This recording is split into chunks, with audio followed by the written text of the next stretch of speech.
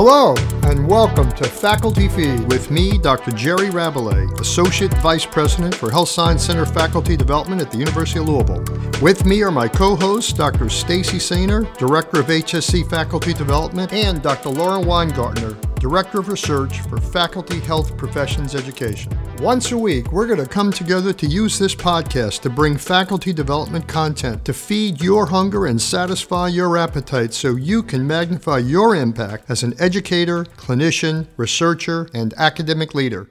With me today, Stacy Sainer, Laura Weingartner are here with us, along with Dr. Brad Shuck, one of our best friends who has worked with us in the LEAM program, our leadership program, and whose area of research fixes on this whole notion of compassionate leadership and what really works to engage and motivate employees. Brad, welcome to Faculty Feed. This is an incredible honor to be a part of this esteemed group here. I wish you guys listening could actually see what's happening in the room right now. It's incredible.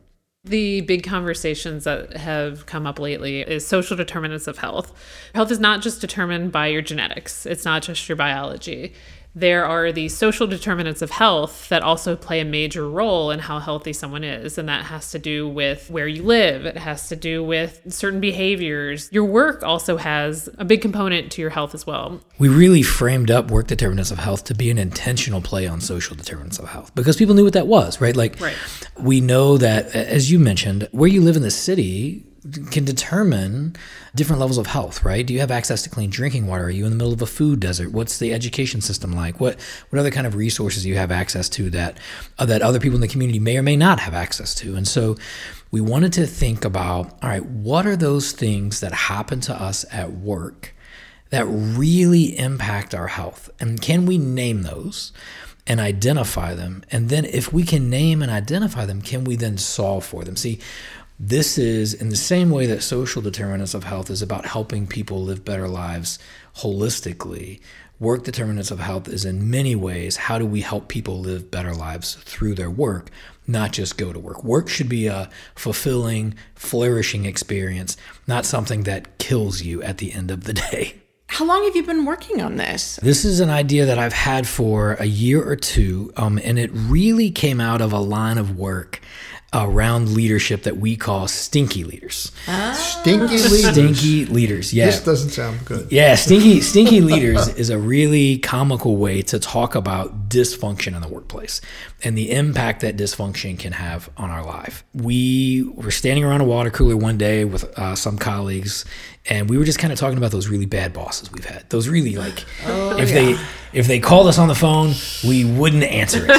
Thank goodness we have caller ID. And if we did, we wouldn't say things we could probably put on this podcast. What we found was those experiences stayed with us and they impacted us well beyond. I can think of one in particular for me that I had more than 2 decades ago, and I can still think about him and the things that he would say or the things that he would do, and those things impact. And we thought, how you felt at the time. And probably you could resurrect that right away, right? I can get shaky right now thinking about those experiences. And we thought, if those experiences stay with us, can they impact our health in some way? I know that experience impacted my health in the immediate context. But now, is there any long-term impact on my health as a result of these stinky situations? And the way that we came up with the idea of stinky is much like a skunk will skunk a dog. It smells really bad and it takes intentional work to get rid of. And sometimes when we're with these dysfunctional situations, it takes intentional healing to move on from those situations. Right. And we have to do that work. What you're talking about is these stinky leaders create stressful environments for the people that work with, for them, around them. And since we've all had these experiences with these kind of bosses before, what is it that your work does to inform what wasn't known before? It really is a dysfunctional wellness cycle. And that's the term that we use to explain why people don't engage in wellness programming in their place of business. Right.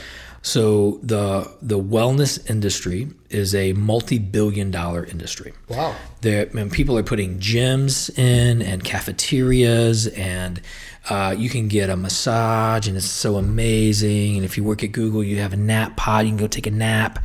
I've heard of those. Yeah. Do they have those in the College of Ed? They do. Because we don't have them yet at medicine. Not yet. Not yet. I hear the dean's working on them, though. That's what I hear. That's what I hear. Here's the problem with that. That all sounds terrific. The return on investment literature would suggest that there is a zero or a negative return on investment on a wellness program. Wow. And a lot of the more recent work that I've done has been in why are people not engaging in these programs. The idea here is that I'm going to put in a gym. I have a really stressful day at work. There's lots of things that happen, and I get a bunch of emails, and I get kind of irritated throughout the day. And I'm going to go to the gym. And the gym is going to magically fix me. And then I'm going to leave the gym and I'm going to go right back into that dysfunctional environment. The problem with these wellness programs and what's happening within the determinants of health literature is that we're not accounting for the dysfunction that caused the problem in the first place. We're putting someone in putting a Band-Aid on it. Putting a Band-Aid on it for an hour or 90 minutes, right? And then we're putting that person right back in that dysfunctional cycle. So we call that dysfunctional wellness. I had a personal experience around that where I had a very difficult time for several years with a variety of issues, one of which was who my boss was. I took a sabbatical for 6 months, and first sabbatical I'd ever taken from the university, and went away, and it was just wonderful. I think it saved me and refocused me in a way that nothing else could have. Literally the day I came back. So you think 6 months, not an hour of exercise, but 6 months of study and thought and reflection and just time alone. The day I came back, it's as though I had never left. Yeah. I was right back in it, just what you're talking about. I was in the middle of it. It's almost like the switch flipped immediately as soon as I got the first phone call that put me back, oh yeah, this stuff isn't resolved. What you're saying is, unless we deal with the root cause of this, then we have trouble. So that's why you've got to determine what it is and then go after that. Right. And work determinants of health isn't going to be the magic bullet, but if we can explain even 10% of the variance or explain 10% of the model, I feel like that makes a difference. And here's my issue with the story that you're talking about. The assumption then is there's something wrong with you. You need to manage your stress better. That's your problem. That's not your employer's problem. Yeah. You can't manage your diabetes. What's wrong with you? The assumption is you're lazy. Yeah. You're just lazy. You're just not eating the right foods. That could be true, but it could also be true that you work in a place that is so chronically stressful, so amazingly dysfunctional, and not only stinky leaders, but I've had some really stinky colleagues, right, who have really made me feel pretty small. And those people have a tendency to create this cycle of dysfunction. And so what we're doing is challenging the assumption that something is wrong with you. You're lazy. You just can't manage it. You need to eat better. You need to run. Yeah. You need to go to the gym. Those things may be true, but it could also be that work is in fact slowly eroding years off of your life. And I would also bring up, I've seen some work from the Heath brothers that have also talked about it is exhaustion because of all the stress they're dealing with day in and day out. It is hard to eat well if you have had a crazy day. Makes you want to grab a Snickers. Last Friday, and my wife will hold me true to this. Last Friday, I came home from a trip to Minneapolis, Minnesota. I started my day at 8 o'clock in the morning, and I did not land in Louisville, Kentucky until 2 a.m. Saturday morning. Wow. You know what I ate? Something good, I hope. Taco Bell, baby. I just wanted some Taco Bell. Now, some Taco Bell would say, that's perfectly fine. Did you hear a bell before that? I did. I've seen the commercials that say. I did. I love it. It is It's comforting, huh? It's my comfort food, and I just wanted something comforting. What I should have come home and done is maybe broil a chicken breast or something like that and eat some leafy greens. But man, it's not going to happen at 2 o'clock in the morning. But so many people turn to things that comfort them that are bad. Taco Bell, temporarily bad, but delicious. They drink too much. Yeah. They eat too much. They do things that are just not healthy in response to that chronic stress. I think about I think about the analogy of drinking too much as like having a sponge. Imagine we had a cup that was full of water, and temporarily I put a sponge in that cup, and I can soak some of that water up and give myself just a little bit of room. Sometimes alcohol can numb that stress. Sometimes other kinds of behaviors can, a lot of unhealthy, dysfunctional coping strategies that we might develop give us just a short-term reprieve. Right. But then we have to squeeze that water back in that cup. And what we see happen is things begin to spill out, and they're no longer contained. And those things begin to cause problems. And now we have to clean them up. This is part of our concern. Now, I'll say on the flip side of this, we have looked at the first breadcrumb that we dropped. So we're dropping these little breadcrumbs of research so that people can come along who are way smarter than us and take this to the next level, is we try to build a business case. Is there a health-related upside for developing cultures of engagement? Oh, okay. And there are. There's a business case. So people who work in places where they have and experience high levels of engagement. So imagine what that means. There's a lot of meaning in their work. They have a sense of safety, not only physically, but there's an emotional and psychological safety. They have the tools and resources they need to get their job done. They feel like there's purpose. They belong to this group, and there's a deep sense of connection. When people have those things, you know what they told us? They slept great at night. They were less likely to stop on the way home and eat Taco Bell. They did occasionally, but not all the time. They were more likely to be able to go to the gym. They drank less alcohol. And an interesting finding from that particular research study was that men and women had different experiences of engagement at work. And I think that's a really important, nuanced finding. That engagement, or building places, building cultures of engagement, isn't a one-size-fits-all strategy, but it is contextually sensitive. And in our study, the demographic that we had looked at was gender. And knowing that men and women had unique experiences of work really helps us understand how to build places that help engage everybody. So when we talk about equity and inclusion, this is an important conversation to have. So let me make sure I understand. You could have chronic stress in your workplace, but if there is this engagement, this willingness to sort of put forward extra effort and all those things you mentioned about what characterizes engagement, then it's as though the receptor for the stress isn't as, it doesn't uptake the stress as well, or is that what you're saying? Yeah, it's a good question. So in most of the models, the predictive models that we run based on the research, stress falls out of the model as a predictor of engagement or as a non-predictor. And because stress and engagement can live in the same place for a little while. Okay. So we can think back to a time, maybe if you're listening, you were really engaged in the moment and something was going on and it was exciting, or there was a bit of drama that was associated with it. There was a sense of urgency that was about this. Was that stressful? Yes. Did it have an endpoint? It did. And that's where those things can coexist in the same space. It's where stress never stops. It's where stress is waking us up in the morning. I can't sleep at night. I've heard people say, I just got to take the edge off. And taking the edge off means I've got to numb this stress for a minute so that I can function in the other areas of my life. That kind of stress and engagement, I don't think those two things live in the same ballpark. Yeah. So not all stress is the same. No. There are degrees of stress. Yes. There are time frames of stress. And so I've had personal experience with chronic stress. And so maybe it's good to stop for a moment and just say something about stress. So acute stress, an acute response where your blood pressure goes up and blood flow to your muscles goes up and your heart beats faster because catecholamines are rolling and your steroids go up.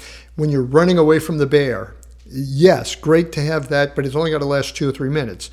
It's when that hit comes over and over and over all day, every day, 5 days a week, and maybe even if you go home, and it's still stressful there for different reasons, but dysfunctions in the family, who knows what else is going on at home.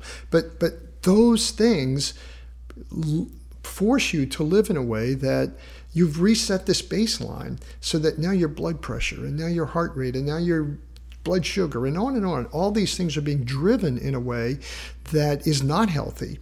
And so the ability to understand that better, at least from a work standpoint, and what drives that, and then help work systems understand that better, and then act, then intervene, right? Is that where this is headed? Yeah, and when we talk about the Great Resignation, and we see this happening across the economy, where people are opting to no longer stay in jobs that they've trained for a long time for, and they're moving into different career paths, or they're just stop taking a sabbatical. They're just going to not work for a little bit. I think this is the question people are asking: has this been worth the cost? Has this been worth the cost of my time, my health, my family? What have I given up to get here? And people are saying, no, it's not worth the cost. I'm no longer willing to pay that price for that. And as a result of that, I'm reevaluating my priorities here. So is it a good outcome of the pandemic then? If we had to find one good outcome, that it opened people's eyes to this? I think it's a tremendous opportunity for us to reframe, like, what are acceptable levels of stress? What does engagement look like here? What does it mean to have a sense of purpose? What does it look like to be included? Is this an equitable conversation that we're having? I think now we have the opportunity to make good on those things. And it's going to require us to think outside the box. It's going to require us to break down old ways of doing work and old ways of policies and procedures, and rethink what is healthy, what is acceptable, what is the value proposition of the future of work here now, and how does that manifest itself into this culture? Engagement is local. It is not global. And what I mean by that is you're often engaged with your team. You're often engaged with a small group of coworkers who are really kind of the people that you belong with. You're connected up through the system, but engagement really happens at these local levels. And I think we just have to reevaluate, what does it mean to be stressed here? And is it okay to be chronically stressed? Is that a price we're willing to? I hope the answer is no. So you're really delving into a dramatic re-understanding and reframing, as you put it, of what work brings to us and what the trade-off is in terms of that work. Yeah. And people are asking that question and coming up with an answer that says, not for me. And maybe the pandemic gave them a taste of work from home, or it just pushed them over the edge, depending on what they were doing. And they have an opportunity then to say, you know what, not for me. Not for me. I'm going to rethink this. Kindergarten no longer for my wife, or nurse no longer for the ICU That's right. Person. I know in social determinants of health, discrimination bias is a major piece. Oftentimes it's not additive. There's an interaction there when you look at the data. So I know you've just started this research. Do you have any research that suggests that discrimination in the workplace has a similar effect? I can't imagine that it doesn't. Right. We don't have the research for that, but I can tell you we are undertaking a really, really exciting project in partnership with the Department of Communication and the School of Medicine at the University of Louisville, where I think for the first time we're going to connect biophysical measures of health, so catecholamines specifically, and these social science indexes of work experiences, engagement, community, isolation, and also have a host of different demographic information. I think what we're going to find is that there are health inequities that are structurally pervasive throughout our systems of work. I have to think about the mom who's working 3 jobs, who just to put food on the table, and what her stress is like, and what NTI was like, and how we find childcare, and how that might be very different based on the zip code that you live in just in our city. There's no question about it that there is a health inequity and a discrimination conversation that we have got to be having around this. I know you're still analyzing the data. If likely when you find these trends, what do we do? I would love to find community partners that can help us really contextualize the data. You know, it's one thing to look at the numbers on the sheet. It's another thing to hear the stories. The stories, I think, are going to be really powerful. So going into the community, understanding what's going on, and building solutions that are community specific, and that take into account and elevate voices that we may not have traditionally heard from in this area of research. Have you done, so I know you've done a lot of qualitative research and other projects. Have you done any qualitative work with this project yet? We have not yet. No. This is, right now, this is purely quantitatively driven. I can't imagine that the stories that we would hear would not add significant, rich meaning to the data that we're going to get. We're excited that I think anecdotally, we know no matter where we are, what job we're in, what context we find ourselves in, sometimes work is not good for our health. I'm trying to think of a different word other than the word here. That's why they call it work. Yeah, I mean, and there have been times in our life, probably all of our lives, where we're like, man, this is really has had a cost for me. Anecdotally, we know that. I'm really excited that we're now going to be able to point to a number, and we're going to be able to say, here's the evidence for this. Now let's solve for this. And let's look at the inequities that are systemically a part of this. Yeah, absolutely. I'm curious about something, Brad. We hear a lot about generational differences in attitudes as we have different generations of employees in the workforce now. So you've got everything from over 65-year-olds still in the workplace down to 20-year-olds in the workplace, probably representing 3 or 4 of these generations. Are you considering, thinking about how does the 25-year-old in the workplace deal with this versus the 65-year-old? Yeah, absolutely. And they're going to be they'll be different, right? Sure. And when we think about generational research, first of all, one of my friends and colleagues, Dr. Kristen Lucas, who works at the College of Business here, has done some work around how the next generation precedes the younger generation, and she calls it the kids these days, and that generation after generation will say things like, "Well, the kids these days, right. And it's funny how these things come in these waves and these cycles. And if you've not read her work, please go check that out. I find when we look at generational differences, there's just needs that are understandably different. So when I was a young faculty member, I was thinking about this today. When I was a young faculty member, I was hungry. I wanted to do the most innovative projects. Let's go get this. Let's put this work in the hardest journal ever. Let's give me the most difficult class to teach. Like, I'm in this. This is what I'm going to be doing. I've been here 10 years now. I'm a full prof. And now I'm like, do I have to change my class this semester? Like, I just really want some stability, right? Like, the exciting innovation has lost its luster in some places. And so we think generationally, like, there are just different needs that we have as we grow and we go through these different seasons of life. But there's no question when it comes to social determinants or work determinants of health that we would expect to see generational differences here. Yeah, for sure. So, this podcast is about faculty development.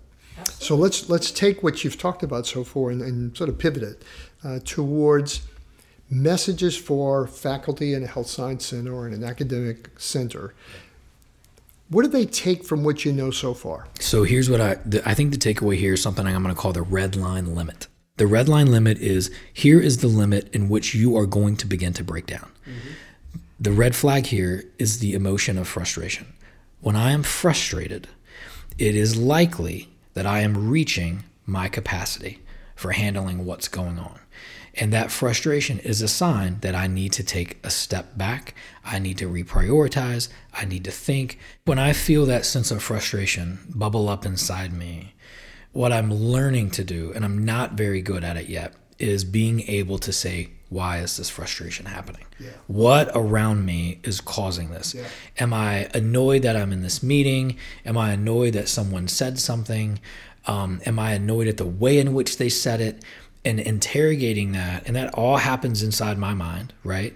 And it can happen really quickly, helps me understand where that's frustrated. It doesn't always mitigate it. Yeah. I may still be frustrated.